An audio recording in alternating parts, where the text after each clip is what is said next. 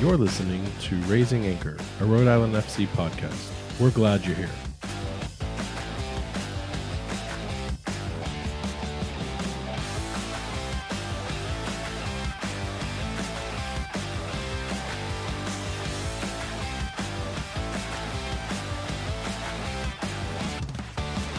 Hello, and welcome to Raising Anchor, your podcast and source for all things Rhode Island FC. I'm your host, Matt Entrican, and I am running solo today as we have a very special episode for listeners. Recently, I had the honor of sitting down to interview Rhode Island FC President Brett Luy, where he shared insight on both the club and the league as RIFC prepares for its 2024 start. We had the opportunity to meet with the front office at their RIFC headquarters in downtown Pawtucket, where we got to meet not only President Brett, but other members of the executive staff within the front office, some of the coaching members, and the hardworking individuals in the service and ticket account executive areas. I could go on and on about the quality and caliber of the man making the big decisions for the organization. But if I'm being honest, he does a much better job of telling that story in his own words. He was gracious with his time and provided an in-depth look into the inner machinations of what it takes to run this club, and I think you'll enjoy what he has to say. So sit back and enjoy Raising Anchor's first exclusive interview with President Luy. I'm here with Brett Luy, President of Rhode Island FC. How are you doing today, Brett? Doing well, Matt. Appreciate you having me. How about yourself? I'm doing fantastic. I have been waiting for this interview. I know that the listeners are also waiting to hear what you have to say, knowing that this is a sit down where we get to really learn and kind of unpack some of the things that are going on with the club. I'm just looking forward to a great conversation. Yeah, likewise. Excited to be here. So, on that note, how are you enjoying Rhode Island so far? You've been here for how many months?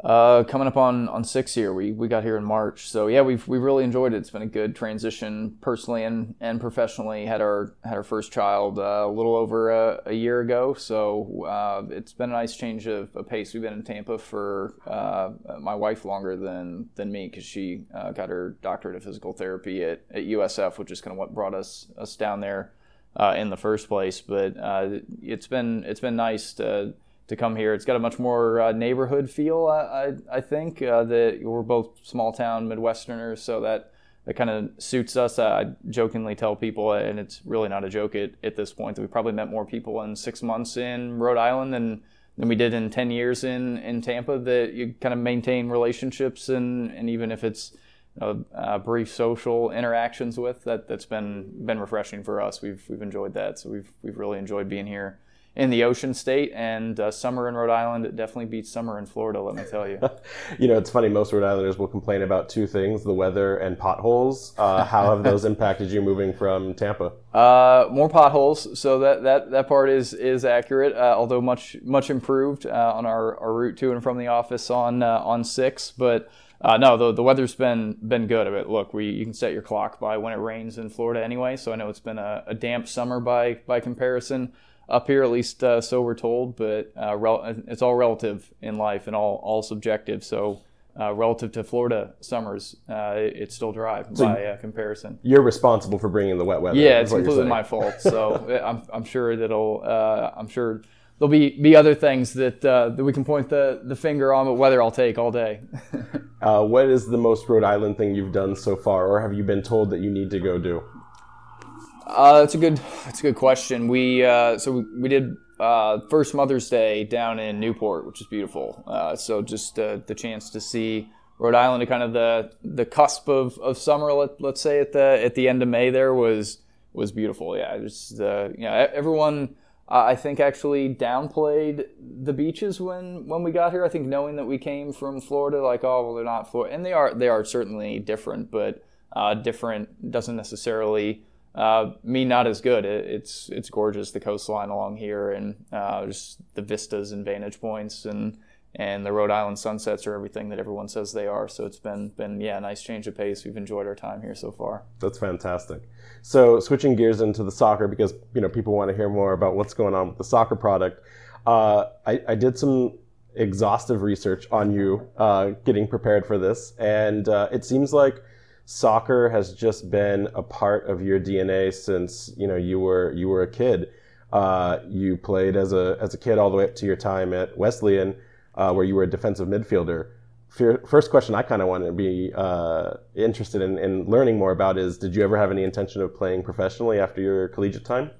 I was so banged up in college. It was one of those things where I played when I was fit and healthy, but those times became increasingly fewer and further between as my career went on. I joke that I think everybody has a finite amount of toughness that they're afforded in their life, and I used mine up by my early 20s. So no, it was one of those things that I think as I was going into the collegiate phase and taking my going towards more the Division III route as opposed to Division II, Division I. I always knew that my academic pursuits were going to be more important than my athletic ones. I'd come to terms with that. And the injury bug, it started to get me in high school a little bit as well. So I knew that was something that playing professionally, and the ecosystem just was so much different then than it is now. So, as I was coming up, club soccer, frankly, was just starting to become more and more popularized, and people are starting to become more and more familiar with it. And where I'm from in Illinois, there was really one club, and with all due respect to that group, if you wanted proper club football, you were pretty much going to St. Louis or Chicago, which was 2.5 or 3 hours either direction of where I was, or Indianapolis, which is another 2.5, 3 hours away. So it was one of those things. The ecosystem is so different at that point.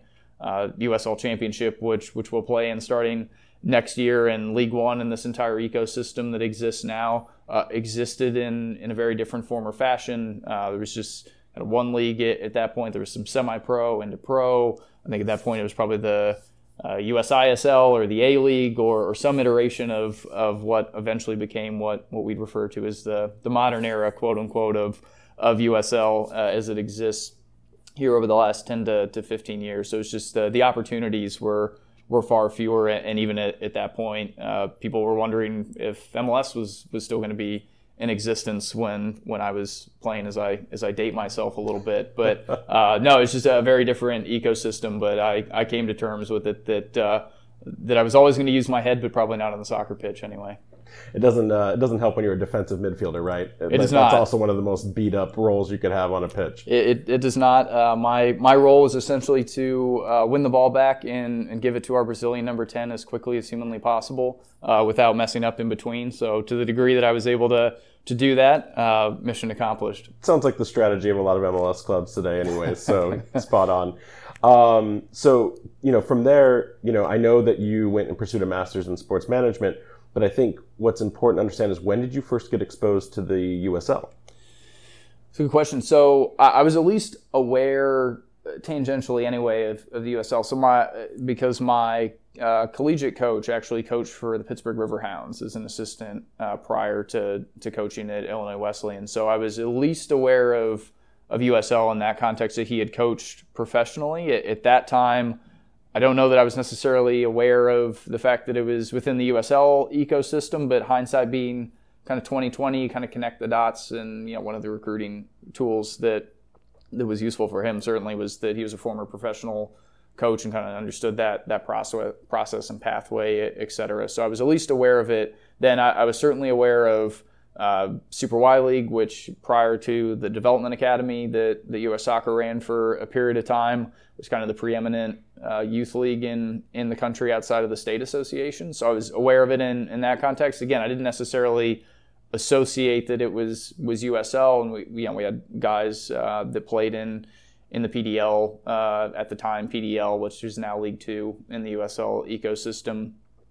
In college and before, in kind of later high school ages, they were kind of cycling out of their youth clubs and kind of getting into that quasi-adult space, let's call it, just needing to stay fit in the summertime. You have lots of guys that go and play in PDL in the off season, now League Two. So I was at least aware of it, although if you'd asked me at the time what ecosystem that existed in, I wouldn't have told you USL.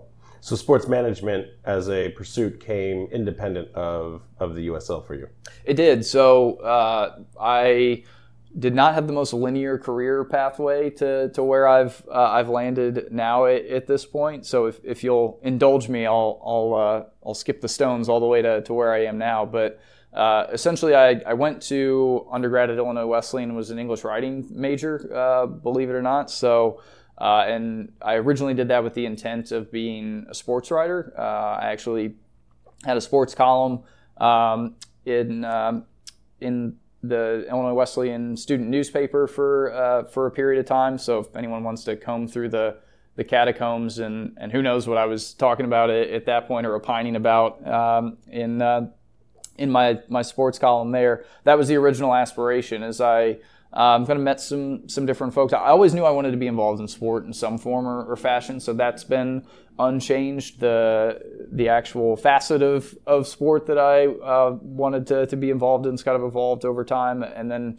at that point, I knew a fair number of folks that were considering law school at the time. So I thought about potentially being a sport agent after I graduated from Wesleyan, went to Valparaiso for 1L year, decided that was not the fit that I was looking for, and then took a little bit of time for some self-reflection. Our digital media staff will probably find this almost impossible, but my first foray into pro sports was doing social media for a group called the Futures Tour, which was kind of like a minor league system of sorts for the LPGA at the time, and they held the championships in my hometown of Decatur, Illinois, on an annual basis there for a period of time. And my father was on the park district there, was the president of the park board for a period of time. So as I was trying to sort through life and what I wanted to do, he'd kind of helped get me a foot in the door there. And he happened to be a sport management professor, still is a sport management professor today. He was a very successful collegiate track coach for 30 years, and then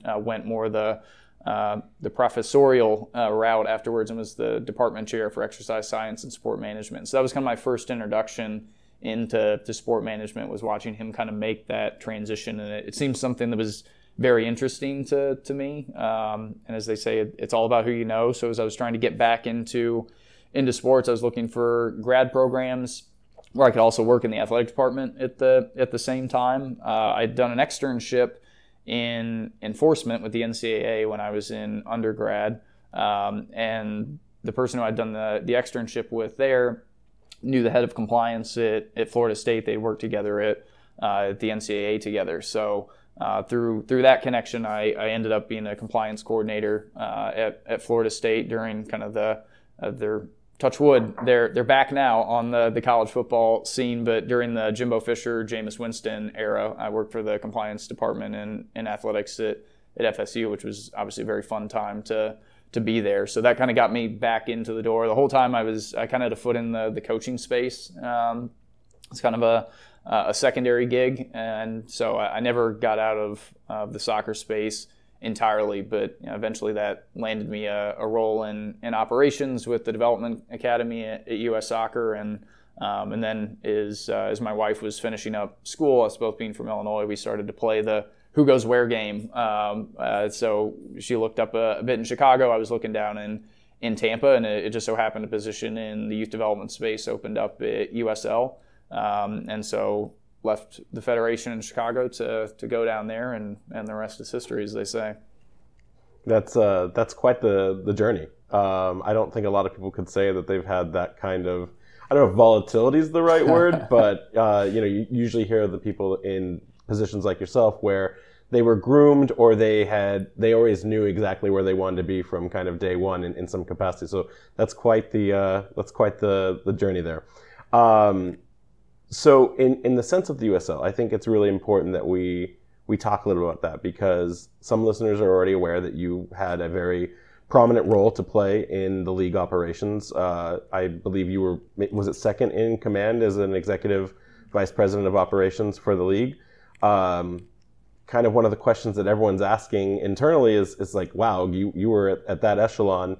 What was the decision to enter into a club-specific role when you were already, second from the top on the totem pole for the entire league?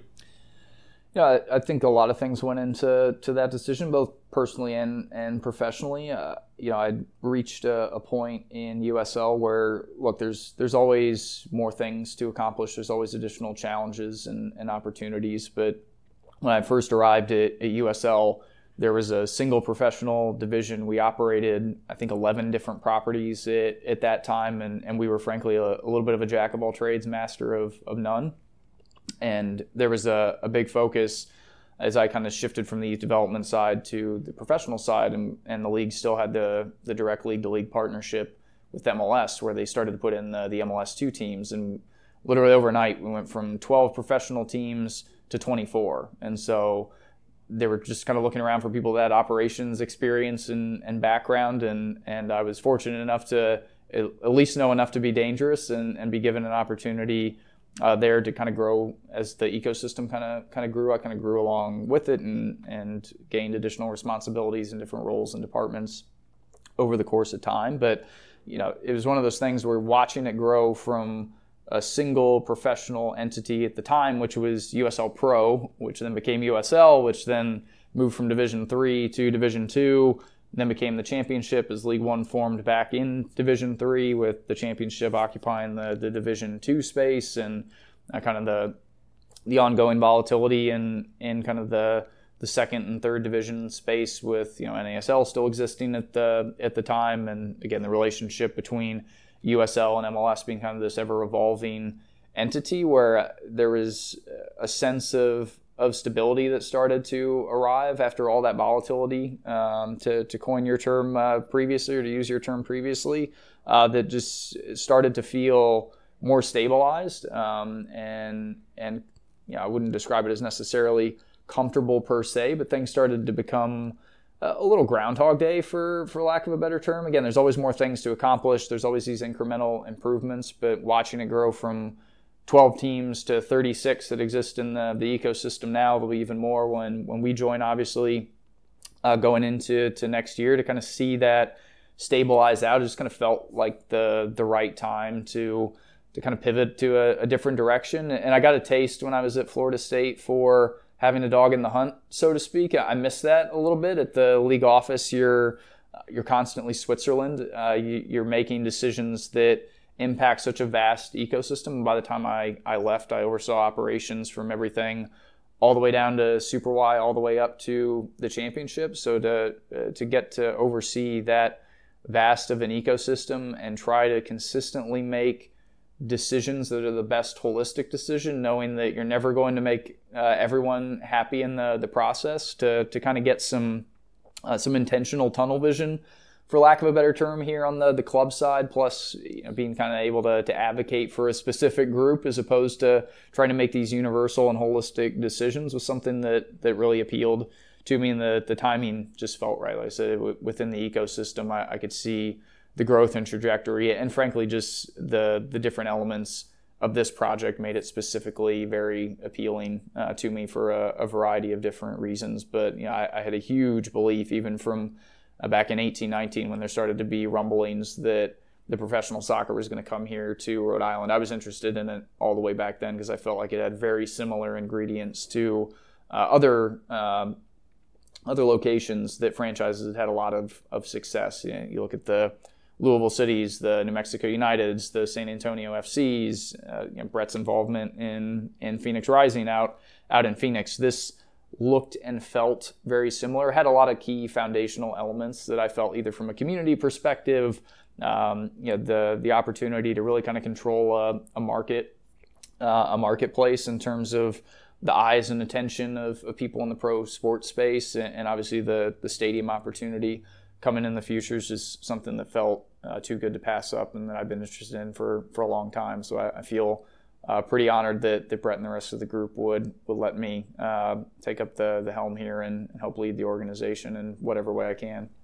No, we're super excited. We've commented multiple times that to have someone with your knowledge and the fact that you really already understand the inner workings and machinations of how the league operates, that positions us only to be in one of the most successful places we could possibly be as a brand new club. So I'm almost curious, was there any other suitor out there that would have been, if Rhode Island FC wasn't on the table, was there another club that you were eyeing? Like, who's someone that maybe organizationally just does it really well? You mentioned Louisville. Is that the Is that the pinnacle or premier club within the USL that we would want to emulate? I mean, look, I think you can. I'll use my coaching days as an example. Everyone always used to joke that the best coaches are often the best Steve. So you try to take a little bit away from everyone of what you think specifically they do well, and nobody's perfect at the end of the day. And yeah, I was approached with a variety of opportunities at this level, at the MLS level that were interesting. But I think the opportunity that existed here to be part of an expansion franchise and really help put my stamp on an organization, along with the great leadership that we have here, both at the executive level and at our ownership level. And it really kind of was the full package. I've seen a lot of the teams over the course of time that maybe have one or two or three of those elements, but not everything holistically, or they kind of grow their way into it. Using Louisville as an example, there's certainly one of the premier clubs that we have within the ecosystem, but it took them a fair bit of time to get there. They had to play at Slugger Field on a baseball diamond for that they converted for a period of time before the interest and investment and going to 3 straight league championship matches doesn't hurt for increasing that interest. But they're a great example of a group that's kind of grown into it over the course of time, and they grew as the league grew.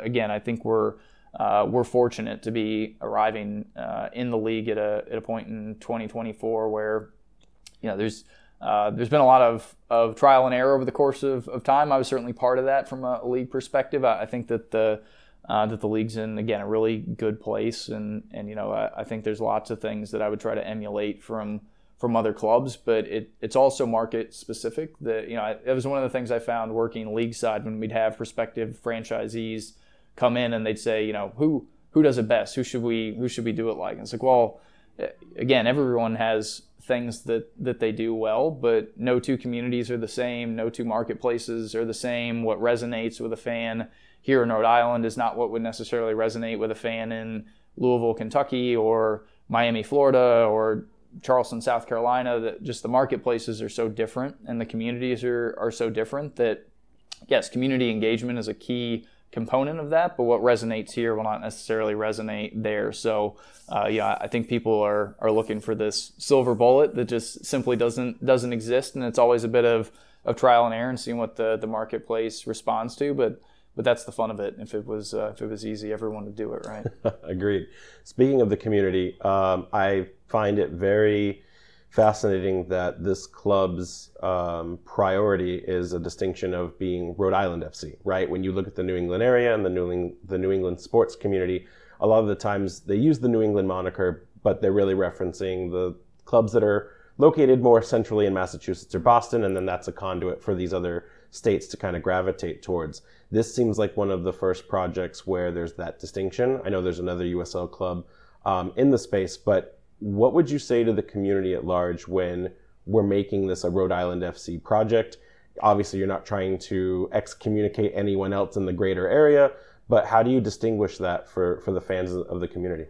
Sure. Look, we use the phrase "a club for all Rhode Island" very frequently, and that can mean a lot of different things and does mean a lot of different things. But I think at its core, what we want is something that Rhode Islanders can be proud of. We take a lot of pride in being one of the only independently owned professional franchise that exists here, and it's not to slight anything of the good work that the Providence Bruins or the Paw Sox before us have done now that, and obviously they're still existing up in Worcester. And it's not to say that minor league sports don't have their place, but I think when you have players that are inherently transient and want to be elsewhere, it's difficult for that to resonate as holistically in the community as I think it can when it is an independently owned entity in the way that we are, in a club that's very, very focused on what makes Rhode Island unique. And that was one of the things that, and this work predated me, so kudos to the group for doing it the right way. There were a lot of think tanks and discussion groups and focus groups around what this brand would look like, and I think the group did a really good job of listening to those folks that really care about soccer in this state, saying, please don't make it this blanket moniker of New England. Like, if this is something that's going to resonate here in the state, then it has to be named for the state. And Rhode Island is obviously very unique geographically, just in terms of the fact that it's still very, very alien to me that I can drive 5 minutes up the road and be in Massachusetts. Coming from Illinois, 5 minutes didn't get you outside of your county, let alone in another state. So that's very interesting to me. But because of how proximate everything is, and that's why we've done the 39 cities and towns tour that we did when the brand launched, and we were very proud to have season ticket deposit members from all 39 of those cities and towns. It's one of those things that makes Rhode Island unique, and we should be leaning into the things that make Rhode Island unique. And it really is more than just a name to us. It is about being something that's part of the fabric of the community and that resonates with people. And I think when professional sports are doing what they really should be doing at their core, it can be a wonderful catalyst for change and improvement and unification within a community. And hopefully we can accomplish some of those things along the way. So speaking of unique, one of the things I learned recently is that this project is going to be the largest private infusion of investment dollars that the state has seen in a very long time. And, I know, depending on who you ask, there's the diehards on both sides that won't be pleased until we reach that first game, whether it's in 2024 at Bryant or maybe even at Tidewater.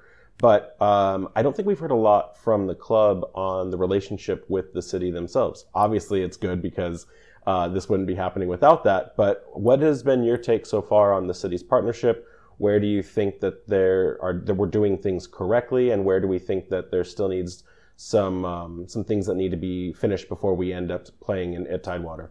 Yeah, look, both the city and the state have been incredibly supportive of the project, and we certainly are incredibly appreciative of that support. And like you said, there's been people in both camps on the project, and I can understand to a degree where some of that reticence to kind of fully embrace it has come from. I know that I've heard the Kurt Schilling story more times than I care to admit, but I also get that that's where a lot of that resistance comes from, is the group feels like they've kind of welcomed folks with open arms before and gotten burned, and it's incumbent upon us to make sure that we do the right things to demonstrate that we won't just talk the talk, we'll walk the walk as well, and that we are a community focused and based club, and we think this project can be truly transformative, not just to Pawtucket as a city, but to the state. We often say here internally that we want to be the living room of Rhode Island, where people come for not just soccer, but entertainment. We obviously want it to be as much of a 365-day-a-year asset to the state and the community as it can possibly be, in terms of bringing in concerts and festivals and outside sporting events as well. So that's certainly a part of our plans, and I think that's one of the reasons we've gotten the support from leadership in the city and state is they see that bigger opportunity, that bigger vision. So I've got nothing but appreciation for the support we've gotten from that group, and if there are people that are still resisting or still naysayers, I would certainly welcome them out to Bryant in 2024 and also to the stadium at Tidewater Landing in 2025. I think we will. I know we will exceed expectations. So that's a big part of our mission here is to again make sure that we're true to our word, because there's a lot of people that are doubting whether this is something that we can validate, and we feel fully of the belief that we can, and we're willing to prove it. Fantastic. So back to your presidency with the club. I think it would help listeners if they could understand kind of what your actual roles and responsibilities are. There's a lot of terminology in the soccer world that can get thrown around, from general manager, sporting director, president. So could you give the listeners a greater explanation and expansion of what your roles and responsibilities are? Sure. First and foremost, it's on the health of the club from a business and financial perspective, and making sure also that we're an expansion franchise. So I run into people all the time who see the brand and like the brand, but don't necessarily know what it is. So part of it is preaching the gospel of Rhode Island FC, so to speak, as often as we can in the community. And our grassroots and marketing team does a great job of being out there on a regular basis doing doing exactly that. But it's trying to engage one of the most important parts I think about my role is engaging other community leaders and seeing where we can, again, be a benefit to the community, whether it's our platform on the partnership side that maybe is something that's interesting to somebody from a corporate perspective, or if it's somebody that's long dreamed of getting to attend professional soccer matches, but maybe either the revs are too far away or the price point's a little too steep on a regular basis. We want to be as accommodating as we can to as many different constituencies as we can, and kind of keeping our core focus on exactly that and what our missions and values are is certainly a big part of the role. And I was very fortunate to get to build a team here from the ground up. So we have a number of great executives that help manage the business alongside of me here and make sure that we're getting all those various elements as right as we can. Again, we all find learnings along the way, and we'll continue to strive to do things bigger and better year over year and day over day. But that's the principal focus for me, is making sure that our long-term viability here exists as a club, that we're getting the word out in the community, and that we are true to that word. That, again, you'll hear me say it a lot, that the Club for All Rhode Island is more than just a tagline. I think that's a big part of our value system here as a group, and it's making sure that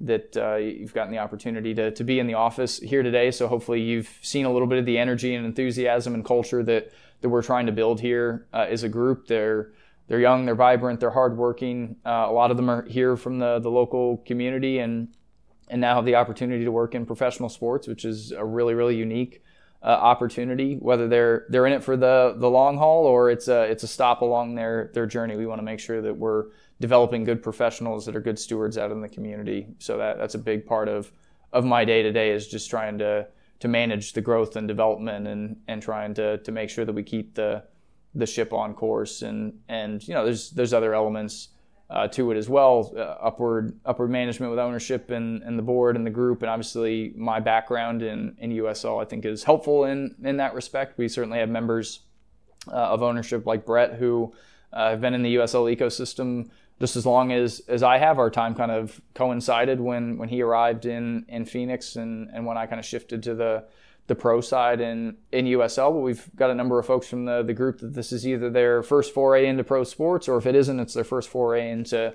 USL. So just making sure that everybody kind of has a firm grasp and understanding on the ecosystem is really helpful. And Kano and his group are very well positioned from an expertise perspective on the sporting side. But if he's willing to allow me to lend my knowledge of the league, particularly as one of the lead negotiators on the collective bargaining agreement league side, I probably understand more of the intricacies of that than most of the presidents would in the ecosystem, and have some a little bit of insider baseball, so to speak, from my time on the league in terms of what will make us competitive on and off the field. So to the degree that I can lend some assistance on that front, I'm happy to do it to scratch the sporting itch from time to time.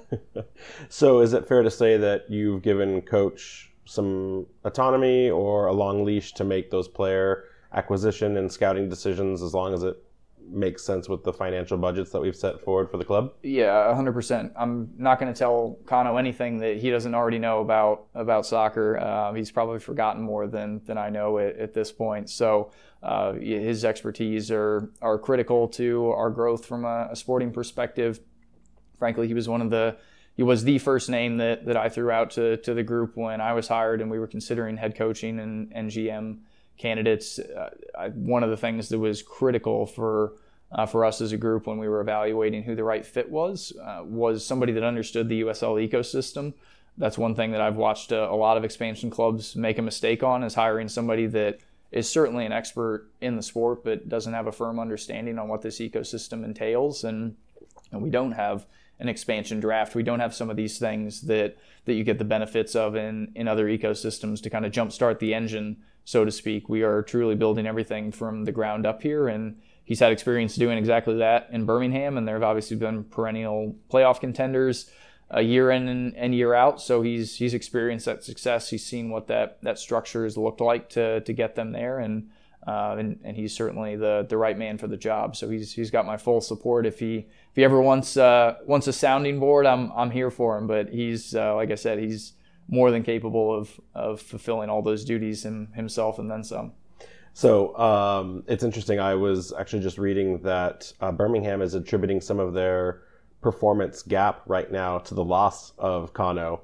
So in a good way, that's great to hear that, again, we've secured that top talent. Unfortunate for Birmingham, but this isn't a Birmingham podcast. I have a curious question, and maybe you can or can't answer this, but I haven't really been able to understand the composition of team allowance when it comes to roster guidelines. Is that something that the club is positioned within? If you can share, do we anticipate that we'll be competing financially at the competitive level? Do you guys intend in year one to splash additional cash? We really don't understand those mechanisms.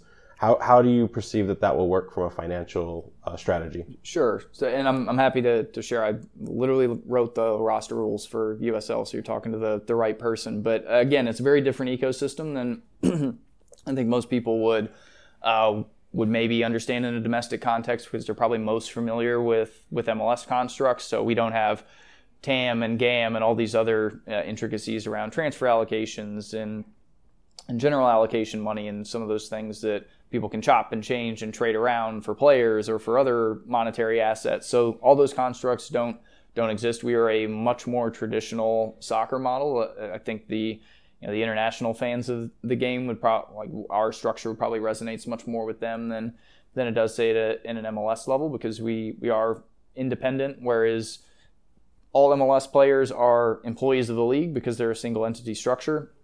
All of our players are employees of the club. So again, the structure there is very, very different, which I think gives us a greater deal of autonomy in terms of roster construction, and frankly makes us a little more appealing to some people outside of the domestic landscape that are maybe interested in loaning some players in, because they're not having to go through the league office and then through the club. They can come straight to the club. And again, Kano's got really great relationships with folks domestically and abroad to help construct the roster as he sees fit. But there's still some things that people would associate with MLS rules in terms of international roster spots and allocations and the ability to trade those and or sell and buy more of those if you want to on an annual basis. So there's a little bit of that within the ecosystem, but there's maximum roster limits of 30 total players. Most of the teams average out more in the 24 to 26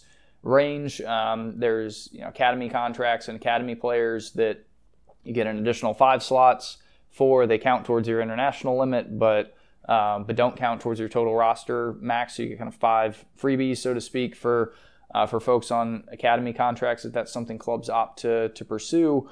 So there, it's not without its own intricacies for sure, and I could probably tell you way more about it than you or the listeners would ever want to know. But it does provide us quite a bit of flexibility and latitude to construct the roster. And Brett, I'll use his turn of phrase when we were at the brand launch back in November, where he quote unquote threw the gauntlet down that we were going to be competitive right out of the gate. So we're going to do the things that we need to do to ensure that we are. And I've seen over my time in the USL ecosystem that, which is probably not a surprise to anybody, but that the on-field success generally dictates the other successes that the club has in the community and the marketplace and the attention that it garners. So not that the sporting side of things isn't enough of a pressure cooker as it is, but it does have some tangential impact on the rest of the business for sure. Any expansion on what we would call success for a year one project? Is it making playoffs? Is it winning hardware? What do we define as that? Or do we need to keep that up in the air for the time being? Oh, look, I think, would I love to be Sacramento where we lift a trophy in year one? Of course I would, but it's a process, right? And the group understands that. I think success for us means being competitive within the conference, fighting for playoff bids, and then once you're in the playoffs, anything can happen. Anyone can beat anyone on any given day. That's one of the things that I think makes the sport so fun for so many people and so engaging for our fans. So look, I think we we certainly have the playoffs in our sights and feel that that's tangible. Obviously, the league gets more and more competitive year over year. For those that have paid attention to the USL ecosystem this year, there's not a lot of easy outs. There's no easy games, and everybody is fighting and clawing week in and week out. I think at this point there's only 2 teams out of the 24 that are playing right now that are mathematically eliminated from the playoffs, and we only have a month left in the season to go. So it's something that it is a gauntlet for sure, and it's a grind. It's tough. 34 games over 32 weeks as it sits here. So it's essentially 8 months of soccer before you ever even get into the playoff cycle, and you got preseason prior to that where you're trying to cut your teeth, get the roster to gel and form, and we'll try to make sure that we're as successful as we can be out of the gate, while understanding that everybody's new, right? You're not coming into a pre-existing culture, just as we are from a front office perspective. Connor will be building a sporting culture in real time, and so that takes some time, some gelling, and usually with expansion teams, touch wood, they've typically done quite well, because you've got people that are excited and engaged to be there. But it's a challenge, because everyone's dealing with challenges as they arrive real time, and I'm sure there'll be some triage moments here and there that we'll have to tackle as a collective, no doubt. But over the course of the long season, that's the benefit, is it is a marathon and not a sprint, and so there's always time to improve over the course of it, make sure that you get things right at the right time of year. But it's there's a reason that you don't see very many repeat champions in any sport, let alone USL. So it's a challenging test, but one that we think we're up for. Yeah, that parity is both exciting and terrifying at the same time. So agreed. In terms of building the team and getting that first squad gelled, what are some timelines listeners can expect? We haven't heard about player announcements yet, or when that window can be anticipated. And then also maybe what do we think is the right time to say that a majority of the squad has been locked in before that preseason, or does it happen through the preseason as well? I mean, there'll certainly be some players that are on trials even going into preseason. So the roster won't really be crystallized until we kick that first ball in the beginning of March. It'll continue to be an ongoing process, and even through that, you see with a lot of teams, they'll bring in players on loan, they'll sign new players throughout the course of the season. So everyone's always looking to improve. That's the business that we're in. In terms of announcements, there are certain league guidelines and restrictions on when those can be made. Kano's made progress on the player front. We look forward to making those announcements in the not so distant future, but due to certain league guidelines, we're restricted on when we can make those announcements relative to when those teams, if they're currently existing in the USL ecosystem, for example, if somebody's still in the midst of the playoffs, they don't want those players being announced and distracted, even if they have signed with the club going into the following cycle. So I can't say that I entirely agree with those standards, but the standards are the standards, so it is what it is. We'll need to respect those, but I tell everyone to keep a weathered eye on the horizon, because there's some exciting things coming. That's great. So outside of team building, there's a lot of things that still need to be accomplished getting into the 2024 season. How would you prioritize, and what would you say are some of those big ticket lifts that you still need to see get done before we have that first match? Sure. Well, you said part of it, which is the ticketing side, right? So we've gone through the initial conversion process with those that had deposits. So the group's working hard out there as we speak to continue to bolster the season ticket numbers for the bunch. We've been very excited about the response to this point, and continue to be appreciative of all the support we've gotten from the marketplace and continue to get. So the group will continue the sales push there, because we want it to be as rockets of an environment as it can possibly be at Bryant this upcoming year, Tidewater in the future, etc. So that's going to be a big part of making sure that the front office side is supporting Kano and the group on the sporting side, is making sure that there's a rowdy bunch of Rhode Islanders that are there to support the side. So we look forward to those days coming on crisp Saturday nights in the spring, moving into those beautiful nights in the summer and fall. So we're excited about that process. We'll get ready. Probably by the time this is released, we'll have announced one of our first anchor partners from a corporate partnership perspective. So we've been very pleased with the interactions we've had in the corporate community here. And again, partnership for us is more than just the dollars and cents component. Sure, it's good to have the financial support of people that are interested in being involved in the club, but we want that to really be two-way traffic. We want the experience to be additive to them, just in the way that we feel it is to us, and that we're engaging them more than just a field board in the stadium, right? That we're truly involved with their business in whatever facet they would like for us to be. So that's part of the process, as well as making sure we've got a good corporate base and support there. And there's definitely been a local focus on that side as well. Again, anyone can write checks, but it's about making sure that that people are really tied into the core mission and values of the club, and vice versa, that their missions and value make sense with what we're looking to accomplish. And again, we're additive to each other's experience in the space, and then just continuing to get the word out about who the club is. I mentioned them earlier, but the grassroots team is pounding the pavement on a regular basis, trying to get out to as many local events as they can. They probably didn't think they need their rain gear as often as they have this summer, but either way, they're ever stalwart and out there on a regular basis. So that's been a fun part of the process. Is again preaching the gospel of RIFC, and we've also got some exciting things coming in early fall around the club's first ever kit release, which obviously we'll be very, very excited about. We got some.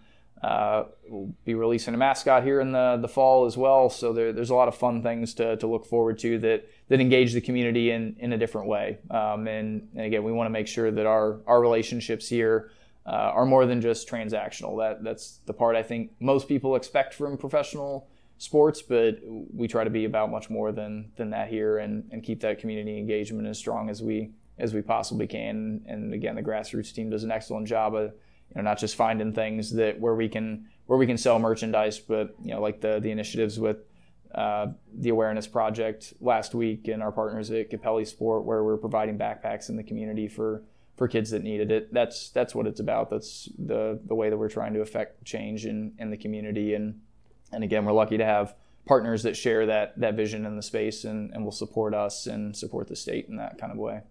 It sounds almost like we need to see a Rhode Island FC poncho in the merch shop as soon as possible.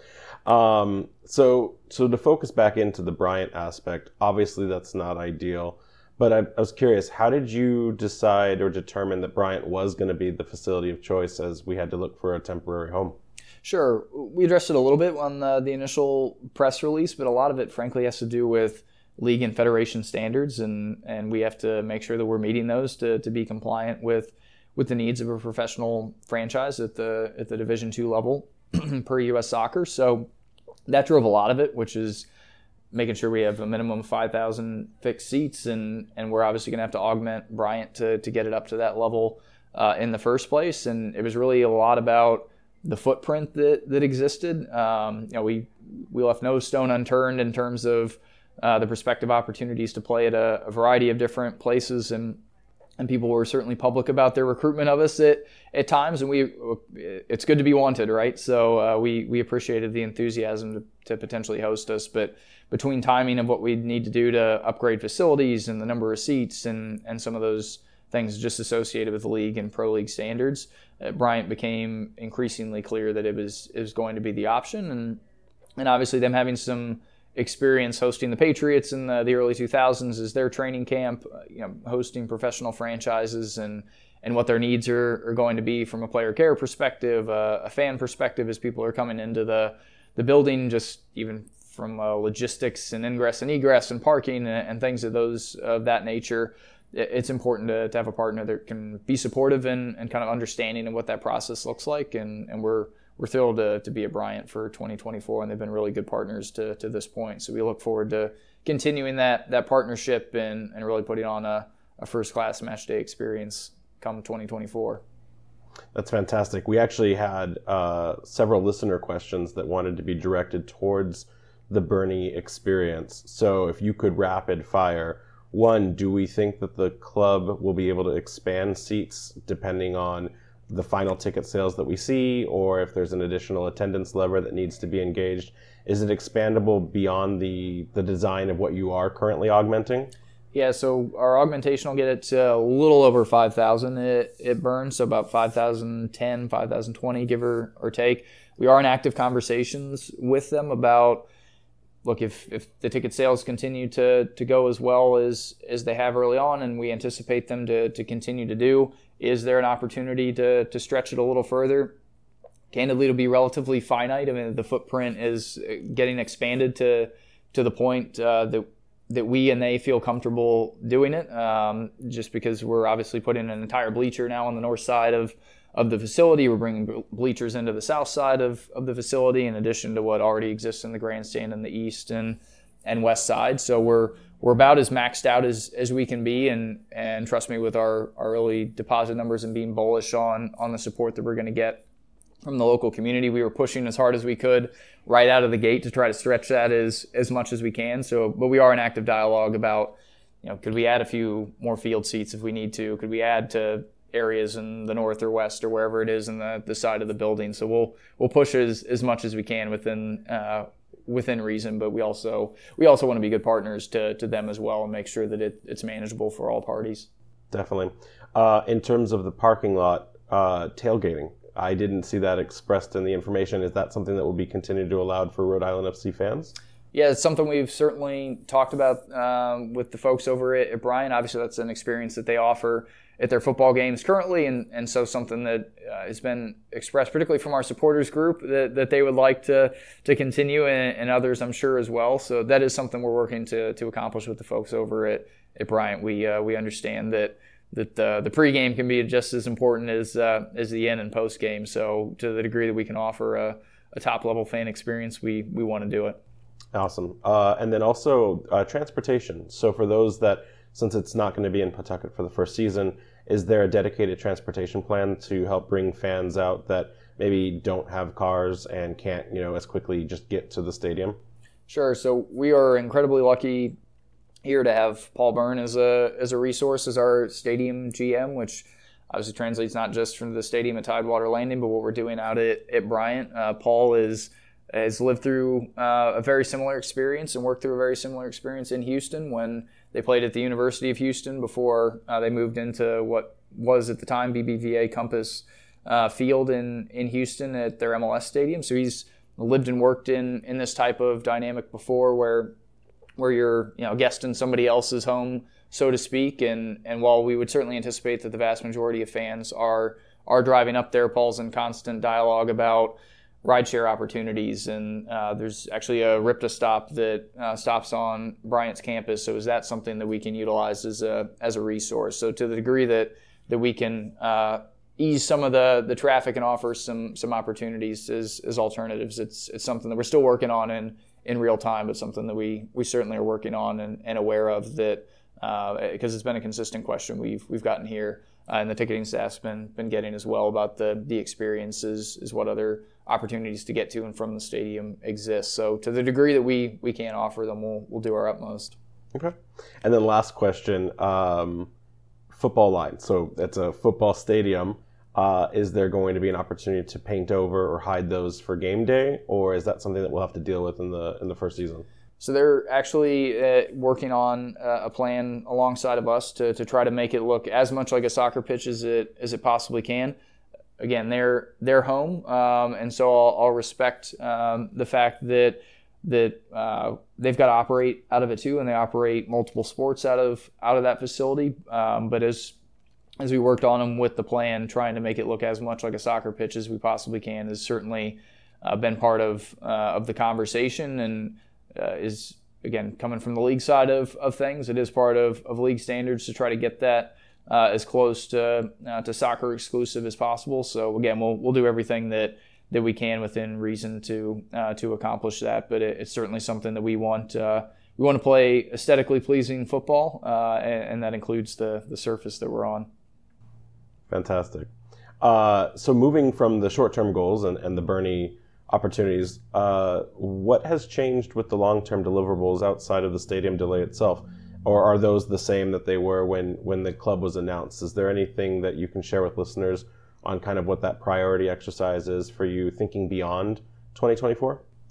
Yeah, of course we have the immediacy of 2024 on our minds all the time, but to your point, you don't plan to fail. You fail to plan if that's the route you go. So we need to make sure we're being thoughtful and mindful of what 2025 and beyond looks like in that plan and strategy, and the planning around that's never stopped. Obviously, we needed to make a little bit of a pivot here in 2024 to make sure that we were able to put a product on the field, which is very important to us as a group. We said we wanted to play in 2024, and so that was something that was very important to us. And I think you'll find that we're a solutions-oriented bunch here, and so we found that solution in Bryant University, and again, are very appreciative of them letting us utilize their facilities for the 24 season. But 25 and beyond is, I actually view it as something that's net positive. There's not a lot of, and I've seen it happen in the USL ecosystem with Louisville's transition from Slugger to Lynn Family Stadium, with Colorado Springs transition from the former Widener Field to the current Widener Field. That can really give a club kind of a second bite at the apple, so to speak, in terms of re-engaging the fan base in a new and different way. And Bryant affords us an opportunity to kind of continue to build that fan base and support in year one, and continue to grow our way into Tidewater in 25 and beyond. And we're obviously immensely excited about what that opportunity looks like. But it doesn't mean that we're losing focus at all on 2024. We need to make sure that we get this right out of the gate in 2024, so that the opportunity in 25 and beyond is as spectacular as we all think it's going to be. Agreed. It was interesting to listen recently in some of the news on the stadium development with the Pawtucket City Council meeting, and it sounds like, for all intent and purpose, everything is marshaling towards a 2024 timeline.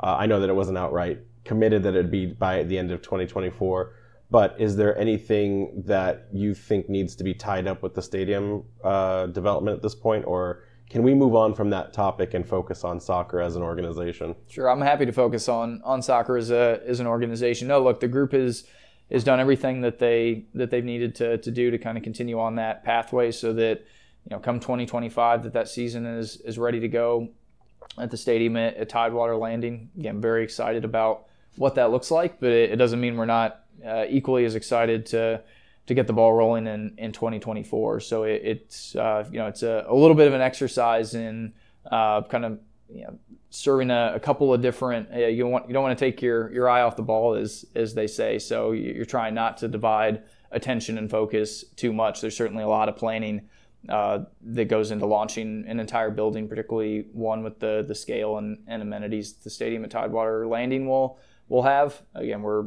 incredibly fortunate to have somebody as experienced as Paul in that space, who's done exactly that previously. And so we're fortunate in that respect. But Bryant is definitely a key focus for us right now. Like we've got to make sure that stadium experience is right, because you only get one shot at a first impression, as they say, and it's important that we get that first impression right, because that is ultimately what's going to translate into the experience over at Tidewater. Fans make a stadium, not the other way around.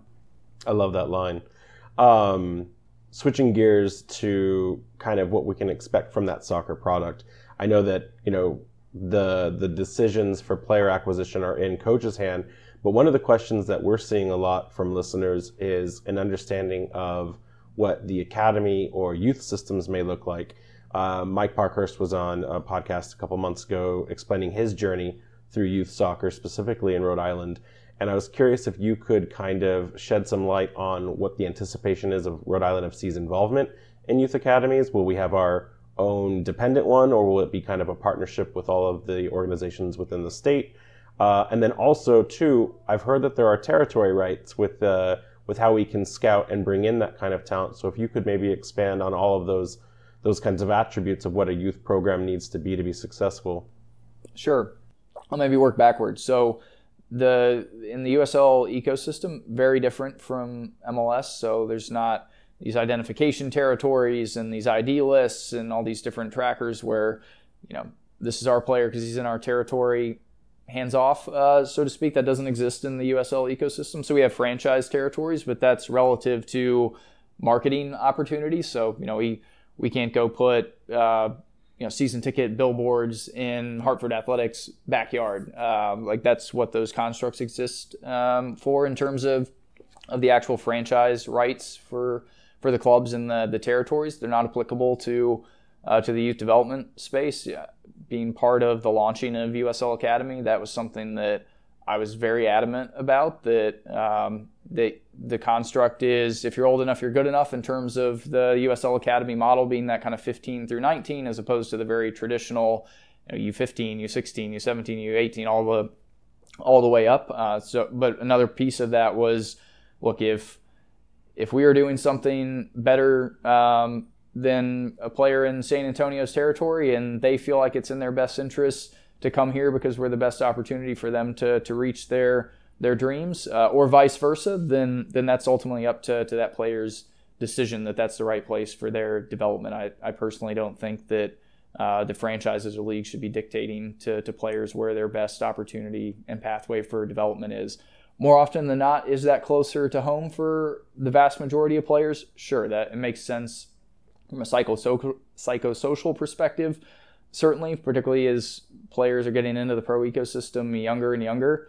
It was unheard of most of the time when, other than in the European models, when, say, Michael and I and others were kind of coming up through the system, that you'd see 16, 17-year-old pros, but Sacramento just signed a 13-year-old to a professional contract a couple weeks ago. So the landscape is definitely changing and altering, and part of that is making sure that teams are able to kind of keep players in their own ecosystem without other clubs being able to kind of swoop in and sign them on pro deals after they've kind of invested in them in the academy sense, in terms of time, resources, energy, coaching, etc. So that's something that I think makes us very unique. Is, look, it's an ultimate exercise in sporting Darwinism. If we're the most appealing opportunity to players in the youth space, would love to have them in the future. That being said, there's still I think a lot of thought and time and energy that needs to go into what that opportunity looks like for us as a club specifically. I know it's something that's certainly on Kano's radar. He has an entire roster to build at the moment, so it's certainly a secondary consideration relative to just getting a squad on the field in 2024, but it's not to say that it's not part of our plans in some form or fashion. USL actually requires its franchises within a certain amount of time in playing in the ecosystem that they have to have some involvement in USL Academy, but that can take a variety of different forms. It can be something like a Louisville or San Antonio, where it's a fully fledged academy that's creating that direct pipeline into the first team. It can be a little bit of a hybrid where you have relationships where clubs are operating on a full USL Academy calendar, which runs in tandem with the pro calendar. But a lot of those players are coming from local clubs and go into the USL Academy system, but then go back to their parent clubs as kind of a club and country model, let's call it, as you kind of see players that play for Liverpool, Manchester United, wherever it might be, they get called in for international duty, but then come back and return to their clubs. So there's that type of construct you can create. And then USL at the academy level also offers an Academy Cup, which is a strictly events-based system, which is a good toe in the water, so to speak, for a lot of clubs that are still trying to navigate their way through what that process looks like for them individually, where it's also very club and country, where they're just coming in for an event and kind of getting used to pro staff, pro styles, and the opportunity that could exist for them in the future, but then go back to their club space. I think our principal consideration when we're thinking about the academy is just making sure that we're not being dismissive of the great work that's been done in the youth landscape here for so many years with Bayside, Rhode Island Surf, Barrington, the list goes on and on of clubs that are doing things very well and have produced players over the course of time. Of course, I would love for that next step in their maturation process to be some involvement with RIFC instead of kind of leaving the state and the area, whether it's as close as it is with the Revs or maybe going even further to other places. We think we'll provide a very good opportunity. I think you've seen over the course of the last 2 or 3 years with Louisville, Orange County. Like, this is a space that USL clubs are starting to get very focused on, and it's becoming more and more of a prerequisite for success, that you need to create that kind of pipeline coming behind it. But the exact structure behind it can be very subjective, and it needs to, again, as I was describing earlier, some things that work in this community may not work in others. It's important to be very, very mindful of not stepping on the toes of the folks that have been doing good work here for a long time. As I said, with other situations, it's very important for us to be additive to the experience here for people, and not be something that's a detractor or can be viewed in a negative context. We want to make sure that we're being good partners in the youth space, just like we are in others. Speaking of stepping on toes, you mentioned the USL requirements, but there is the MLS component to that. Is that something where you have to play nice around what they have already established from the Revs perspective, or is that completely not on one of your concerns, or it needs to be on the radar because you have a different set of goals with the Youth Academy? Yeah, I think we have a different model, different set of goals. So, we don't we're not held to any standards relative to MLS rules because we're not an MLS franchise.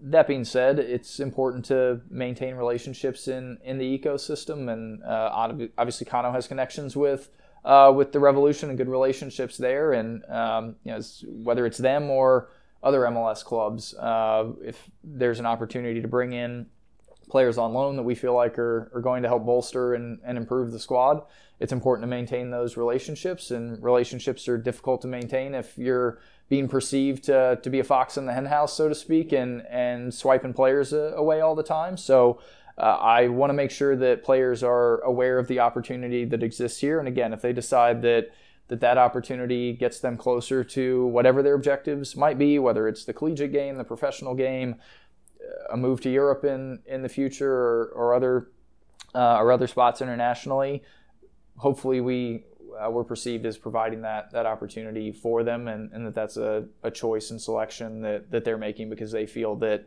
we're the right fit, not because we're doing anything underhanded or playing dirty pool, as they'd say.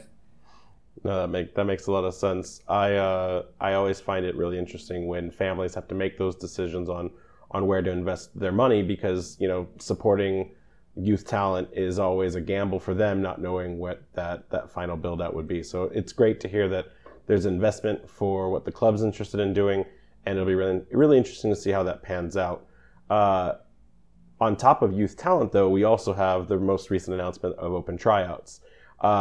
In terms of your history with seeing open tryouts at the USL level, what do you anticipate as a club in terms of pickup, in terms of acquisition?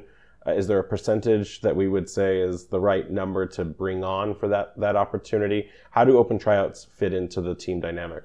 Yeah, look, it's an exercise in making sure we leave no stone unturned. And obviously, we're in a very fortunate situation just geographically with the hotbed of talent that exists in and around the Northeast, that we hope we attract plenty of talent from folks in open tryouts. And look, I've seen USL clubs over the course of time pick up players from open tryouts that end up making the roster at the end. And particularly if they happen to be local talent that's gone unnoticed for whatever reason.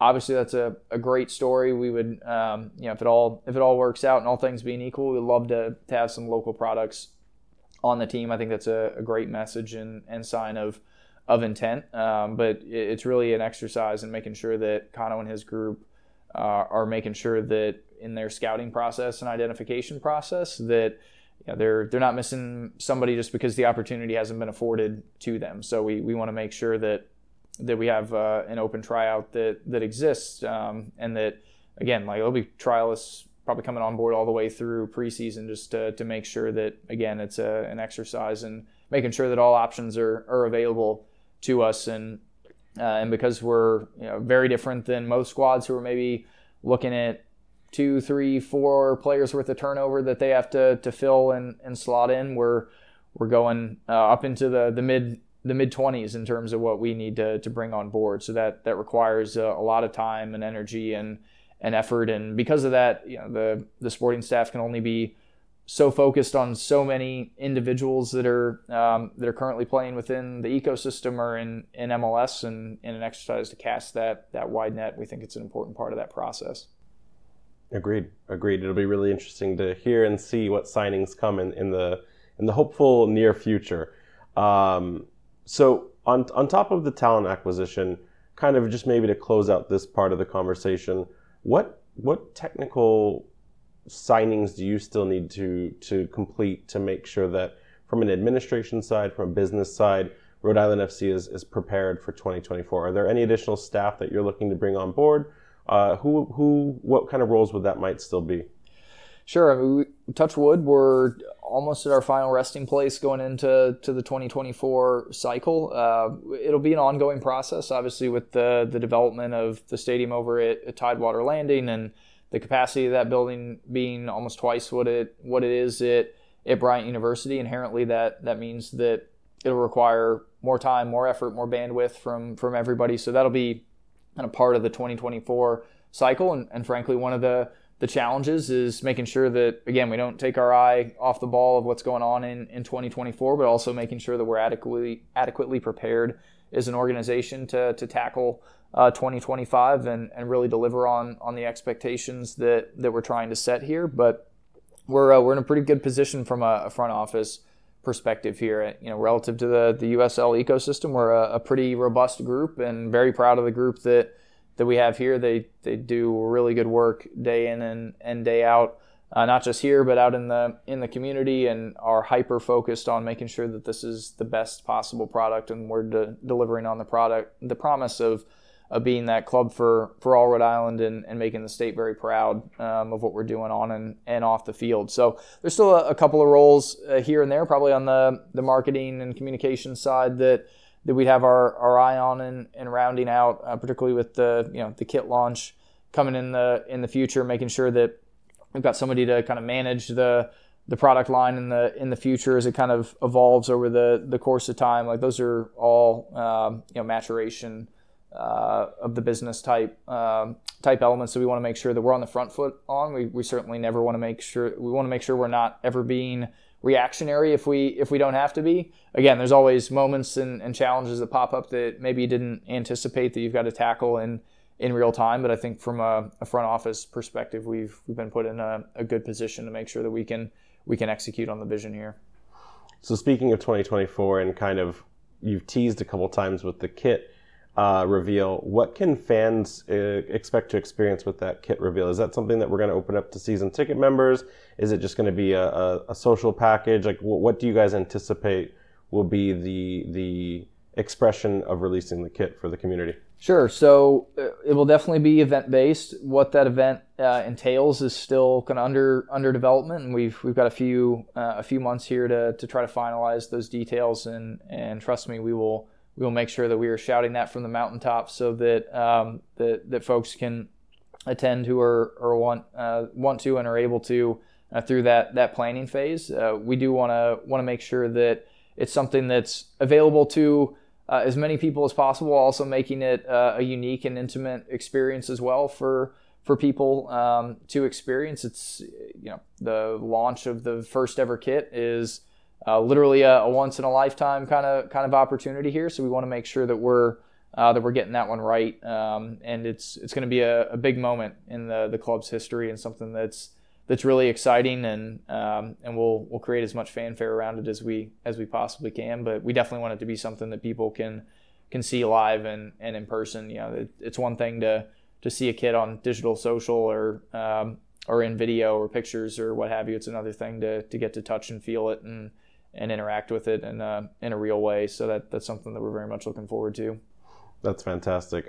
We did some research in an earlier episode about Capelli Sport, and we'll be really curious to see what those final designs look like, because it seems like you have a lot of ability to influence what goes onto the kit, whereas maybe with some other partners, it's here's your template, here's your brand colors, choose what you want to do. So we're super excited. We can't wait to see it. Yeah, look, Capelli's been a fantastic partner. Can't speak well enough of them in the process, and you're spot on. As we were looking at who that partner was going to be for us in the on-field apparel space, one of the elements that was really important to us and And again, tapping into my USL experience that I've seen clubs have a ton of success with over the course of time is making it something that resonates with the community. It's not, cookie cutter stock kits that happen to have our colors on it, and that's the only differentiator between us and 10 other clubs. Making sure that this is something that resonates with the fan base and is reflective of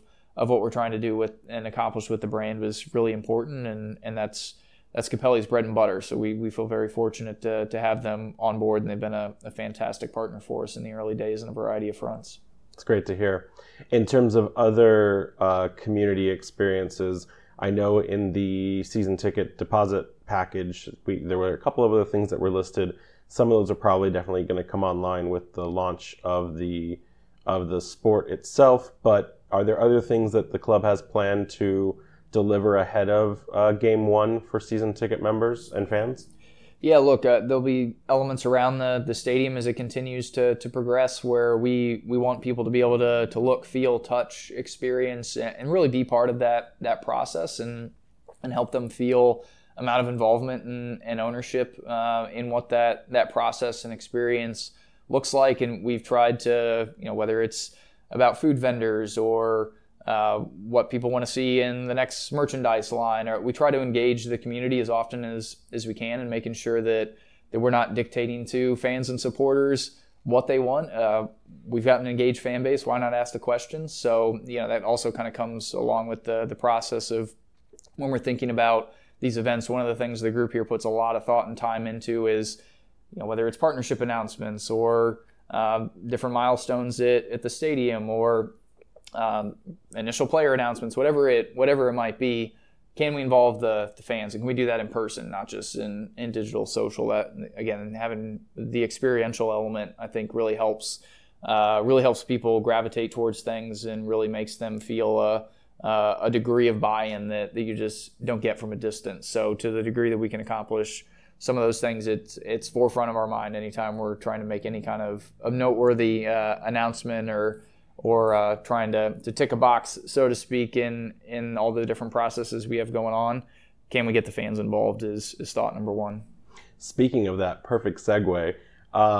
It's our assumption that because of the weather, Game 1 will probably not be at Bryant, just because there seems to be a desire to see sports that are in the New England corridor usually play their first few games in a more temperate climate. Obviously, I don't think that can be confirmed at this time. It's just an assumption. But if we do assume that Game 1 or 2 are played away, what is the club planning to do around away support for that? Watch parties? Is there an opportunity to coordinate fans to show up to that first game? What are you guys thinking about in terms of tackling that approach? Yeah, obviously a lot of it's up to the league scheduling process. The thing that I'm most glad to be removed from my league days, I used to do the schedules for all the pro leagues, and you want to talk about an exercise in making no one completely happy, that's the pinnacle of that sentiment. But so we'll see when first home game ends up being. But the short answer is yes, we're going to, like you'd see at a lot of USL clubs, have various pub partners where you can do watch parties, and obviously we've done watch parties in the community around men's and women's World Cup, and have seen a lot of success from doing that. And again, as often as we can be out with our fans and engaged with them, the better. And you'll probably find some rowdy front office members at that watch party too. That's great. In fact, we've had a chance to meet some of them at some of these other watch parties. So just knowing when it starts to matter for the club, that'll be fantastic. I think I would be remiss if I didn't ask for plans around Hartford. Obviously, that is the closest club in terms of geography. There's an anticipation that a natural derby will develop over time, or maybe immediate. We don't really know. Are you thinking differently on how you want to approach the Derby games next season in particular? I don't think we'd approach it terribly differently than you'd expect anybody with a local rival to do it. I certainly know that the folks from Defiance have already been poking at them a little bit during the course of time this year, and I encourage that. A healthy rivalry is good for the sport, it's good for both clubs, and just the proximity as well. obviously a bit more isolated than some USL clubs geographically. So having a group that close that supporters can travel to and be involved in the actual game day process is something that is a really unique opportunity. And I've attended other derby matches here domestically or abroad, and it's just an environment that you can't replicate no matter how important the other games are. Teams could be top of the standings, bottom of the standings, somewhere in the middle. Nobody wants to win that match more than the two supporters from each side. And so that's something we definitely look to replicate, and that we want to make sure we're working with our supporters group, their supporters group, leadership from that side to make sure that it comes together well, and that it's something that both sides are equally supportive of and engaged on. And it's something we've even talked about opening up a forum on what do we call the derby. I'm sure people have a variety of opinions on that front, but that's the exciting part of getting to build some of these things from the ground up, and just the ever expanding footprint of USL. And I'm sure there'll also be some clubs that, not just geographically but competitively, that we develop that kind of derby atmosphere with over the course of time. Like Tampa and Louisville are not geographically proximate to each other, but they seem to meet each other almost annually in conference semifinals or finals matchups. So you just kind of develop that venom for one another over the course of time, depending on who ends up on the right side of 3 points. So it's a fun thing to be a part of, and I'm sure some more of those will develop over the course of time, and we look forward to it.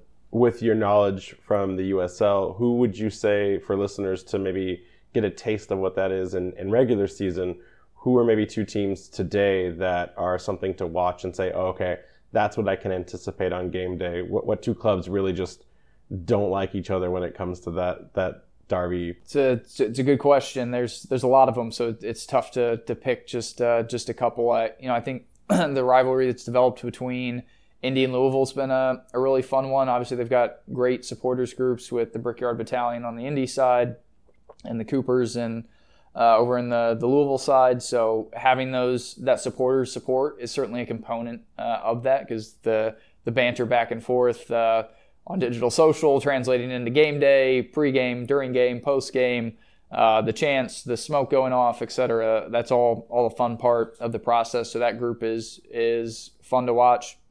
Down in the Southwest, New Mexico and Phoenix have always had a good rivalry between each other. The groups in Texas play the Copa Tejas, which is unique because there's three of them, not just two of them. So they play for a bit of hardware amongst the three, and so those are always fun matches. But it's hard to pick just a couple, because there's so many good ones that have developed over the course of time, and you even see some trickle over into Open Cup. Like, there's still no love lost between the folks at the Rowdies in Orlando City when they match up in Open Cup, which dates back to the Rowdies NASL days and Orlando City's USL days. So there's some long-standing traditions that even cross league lines at this point. Speaking of Open Cup, is that something that is part of the goals for a successful first season, or is the primary focus on USL play for season one? Sure. Look, we want to you'll hear me say this a lot, internally, externally.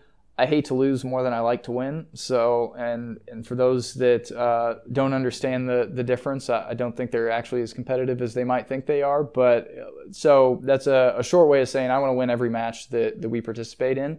That being said, it's a long season. It is a grind. You see this a lot of people, I think, will understand the international context of just squad rotation. Clubs do not roll out the same team in the Premier League that they necessarily do in FA Cup or Carabao Cup or other competitions. That there's some squad rotation that inherently needs to happen to make sure that everyone stays fit and the periodization's right over the balance of what ends up being a very long and taxing season for the players. So you certainly have to pick your spots, but the expectation is that we're going out and we're trying to get 3 points no matter who's setting foot on the field, squad rotation or not. So it's certainly an area where we would like to have success.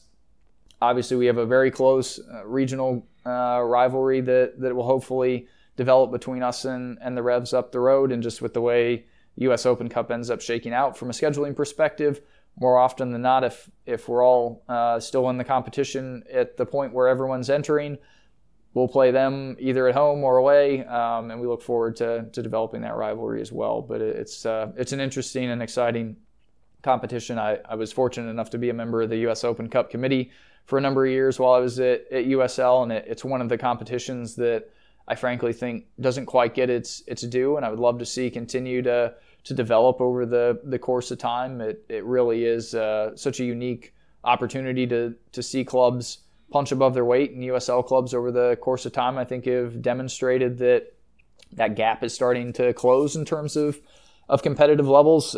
This is now, I think, the fifth or sixth consecutive year, obviously absent the couple years that the competition took off for COVID, that there's been at least one, if not two, championship clubs that have made at least the quarterfinals. And obviously had Sacramento make the final the previous year, and some League One clubs even making deep runs into quarterfinals or even having a sniff of the semis from time to time. So I think that it's good for the game for people to understand the different layers and ecosystems. It's certainly a good exercise for us to make sure that people kind of understand the level. And I think people get this kind of minor league sports context because baseball is the most familiar equivalent in terms of the various levels. And so people don't understand that this is just as it is overseas where you've got Premier League, Championship, League One, et cetera. These are all independent, proper professional clubs and players, and they're fighting for survival week in and week out. And it's not something where they're, of course, everybody wants to be playing at the top level, and I hope we move players on to those levels in the future. But it's one of those things where this is people's livelihood. They're fighting for it week in and week out, just like everybody else. There's not Big Brother waiting to call you up for a separate opportunity. You've got to demonstrate that you've earned it on your own accord. Agreed. It's interesting, separate of the Open Cup, with Portland announcing their USL 1 team, technically, and I use it with the air quotes here, there is a competitive team in all of New England now with Vermont Green and the Seacoast United group out of New Hampshire. I know those are USL 2 clubs, but is there any appetite to maybe explore some sort of New England Cup now that every state is represented? Yeah, I mean, look, whether it's something that ends up being in the balance of the actual season, whether it's something we can do preseason, postseason, whatever might make sense for the group, it would certainly be a fun exercise. And I think helping people understand, again, what those levels and tiers look like. And we're, again, fortunate that geographically we have all those different opportunities. I know the USL has some ongoing expansion plans, even on the professional side in the region. So I trust it will only continue to develop and bolster over the course of time. But I've no reservations about trying to crown ourselves the Kings of New England. It'd be a fun exercise. I love that. That's such a great. That has to happen now. Speaking to the USL itself, obviously it's not great that the Loyal are folding. And what's, I think, really difficult about that is it's not that it's a unsuccessful business product or soccer product. It's just some of the findings of not having a soccer-specific stadium. Then, of course, there's the MLS contingent coming in. But when I look at that as a team that maybe wasn't on anyone's radar that would be at that risk, what is your overall opinion on the league itself? You were in its inner workings, and now you're looking from the outside. How do you feel about the league's overall health and the performance of what we can look forward to in the next year or 5 years even? Yeah, it's great. Coming out of COVID, one of the things that that the league, and I've been very public about this as well, is that one of the missions over the course of the next 5 years was to get no fewer than half of the clubs at net neutral, if not profitable from a business perspective, to continue that path of sustainability. Well on their way to doing that. So I feel very good about the health of the league in the short, medium, and long term. And obviously there's some other long-term plans that have been discussed publicly that I'm guessing you'll ask me about a little bit down the road here in terms of promotion and relegation and some of the opportunities that potentially exist there within the ecosystem. But I've never felt more bullish on what the opportunities are within the league. Wouldn't have come to the club side if I didn't. Obviously, looking at it from a strictly selfish point of view and personal point of view, but I think that, it's certainly unfortunate what's happened out in San Diego. It is a byproduct to your point of, and one of the reasons that, again, we've been so bullish on having our own facility and own venue and continue to march down that path. It's a critical component of club success, both on and off the field. It makes a huge difference from a scheduling perspective. If you're the one controlling the events that are coming in and out of the building, obviously it helps from a strictly financial perspective in terms of controlling your own destiny on that front. But that's it's been a challenge and something that's been preached from a league perspective, that if you can at least be the operator of your venue, if not the owner operator of your venue, that's the position that they need to try to get as many of their clubs into as possible, because it does make a substantial difference to club success and health over the course of the long term. Is the Loyal an example of U.S. Soccer Federation's failure to keep divisional lines in a partnership more than letting them be whatever forces that they want to be as they look for opportunities and territories? I wouldn't necessarily describe it as a failing, and I don't know that that's necessarily the core remit or responsibility of the Federation. It's also, I think, a byproduct of, for better or worse, living in a very capitalistic society in the way that we do. There is that Darwinism element that will happen from time to time. Certainly gutted for the folks over at Loyal, because they put a great product on the field. I can remember being at their home opener back in March of 2020. It was a great affair, and they only continued to grow that fan base over the course of time. So I'm, of course, incredibly saddened for them. They had a great executive staff and ownership, and they were always a pleasure to deal with when I was a league side. But it is one of those things where it's, I think, incumbent upon us, and that's the exercise we're going through now, of making sure that you're as insulated as you can possibly be, and the venue's a big component of that. And I think it can become a little bit of a double-edged sword if the Federation suddenly over-indexes the other direction and starts to create too many constraints and barriers for people to clear to get into the game, because I think that's part of the reason that you've seen the growth at the second and third division level here over the course of time, is that, they have to have the pro league standards that are in place to make sure that not every person that wants to claim they're professional can claim they're professional, and there's still plenty of that. But I do think that it at least creates some form of barrier for entry, and I'm sure it'll continue to evolve over the course of time. But them getting too involved comes with a price as well. So it's something that I wish I could make a magic wand and produce the answer, but I've lived and worked in the ecosystem a long time, and I don't know that I have a better solution to it than anybody else at the moment. In terms of the league expansion itself, right?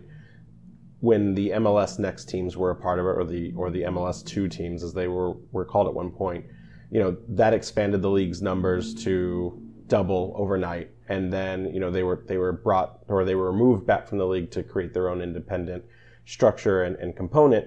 Where do you see USL landing in terms of the right number of teams for the league, ahead of the conversation about ProRel that I know everyone wants to hear about?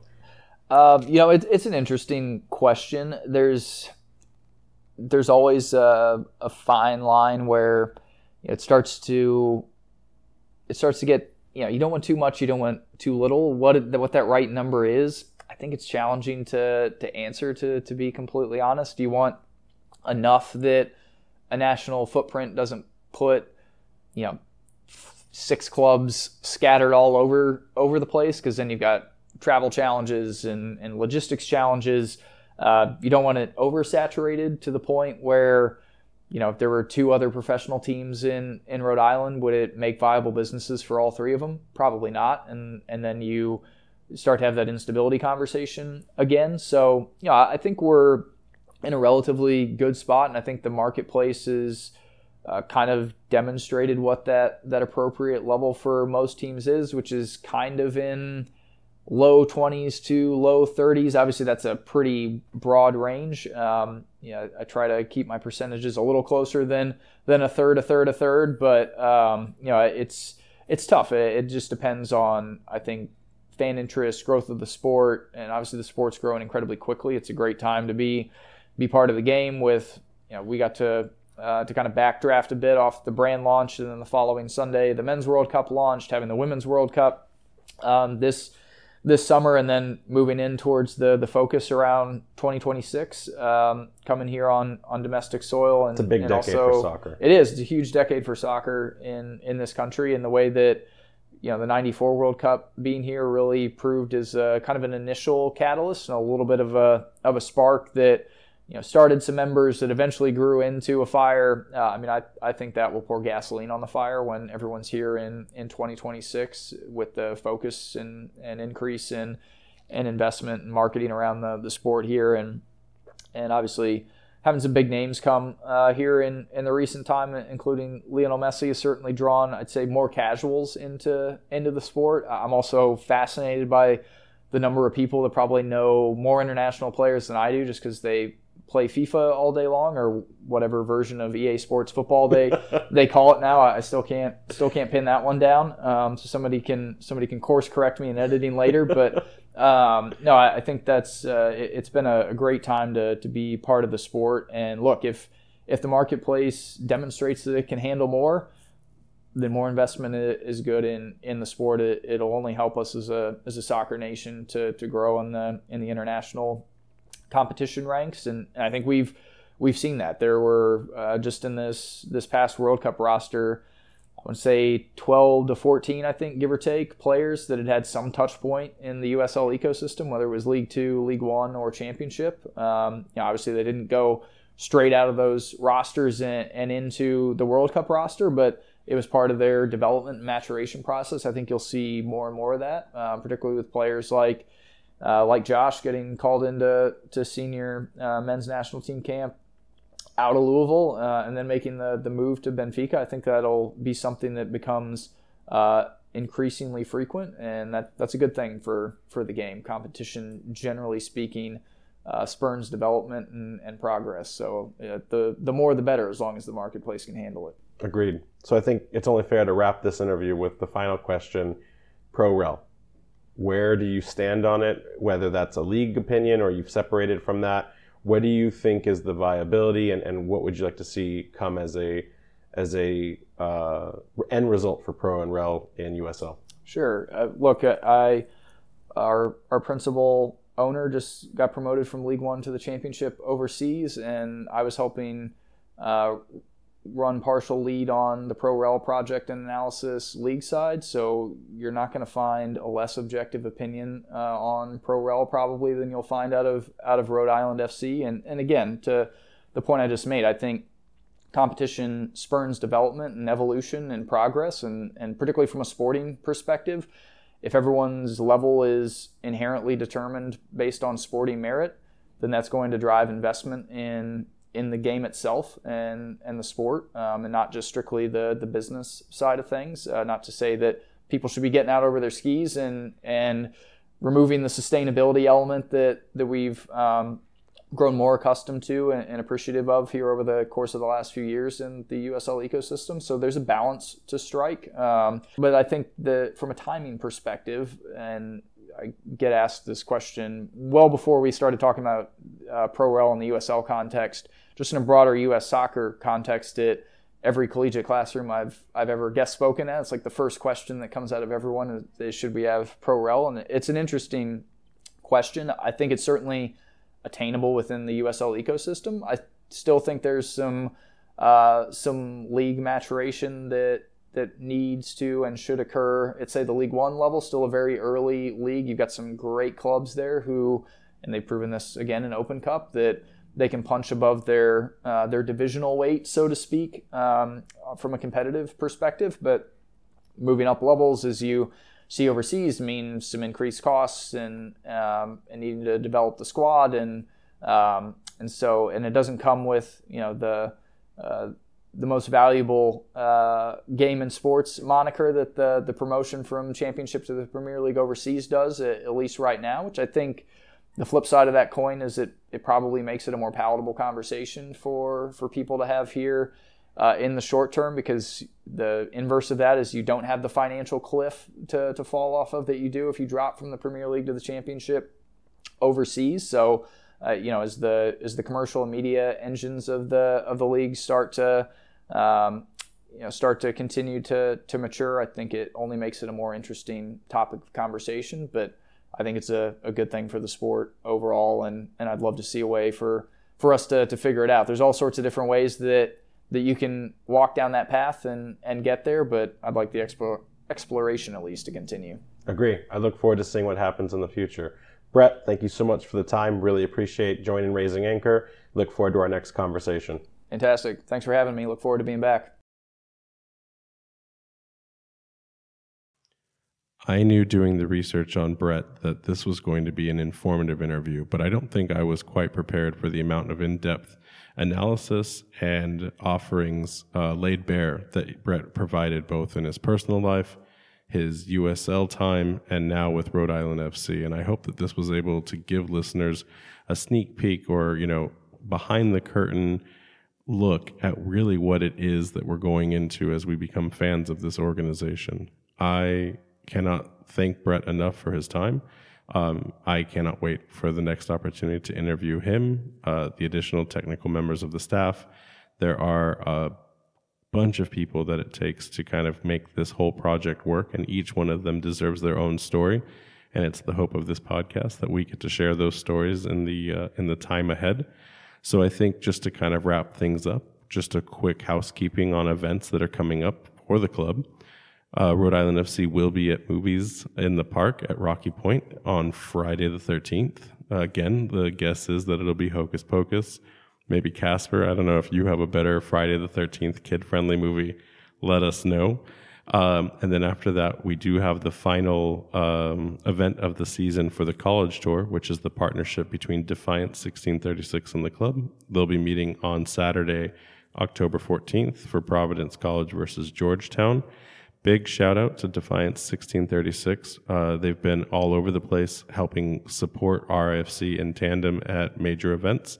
I had the privilege recently of hanging out with them for the Oktoberfest at the German American Society of Rhode Island, and it was an amazing experience. It was great to see people who were passionate about the club's existence, who were curious about the club's existence, and others who hadn't heard but were excited nevertheless that they were, coming to play in 2024. Seeing fans for the first time and seeing how the club and how Defiance interacted with them, just top notch, and my salute to the men and women who were helping run those events. And then in other events that we do have Roger Williams Park's Spooky Zoo, which will be on Saturday, October 28th. And then, of course, we have the open tryouts where I hope you'll get to join us in watching, the young men who want to try to earn one of those spots within the club. They'll be trying out in East Providence on Saturday, November 11th. Still no confirmed date for the kit reveal event. I do know that it will be in the month of November. So for those of you either trying to figure when to save money or, when you think it may be so that you can plan accordingly. I do know that it will be a November event, but I don't have the date yet confirmed from the club. So anticipate that on a future update, probably separate from our normal recording schedule.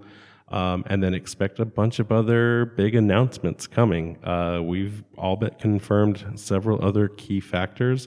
So from the second week of October through the end of November, you're going to be hearing a lot of exciting news ranging from mascot announcement, anchor partnerships, the kit, and players. So lots of exciting things to come.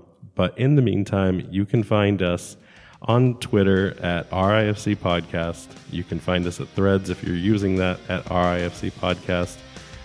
We're mostly on Instagram in terms of activity, and that's at Raising Anchor. And then, of course, you can always find us on our website where you can get us at www.raisinganchorpodcast.com. Big shout out to all the people who have been buying merchandise lately. Some of the names I do know, so shout out to Tim. some of the names that I don't know, I just appreciate you at the same time. So thank you for your love and contribution of the podcast, and we look forward to seeing you in the next week's episode. Anchors up.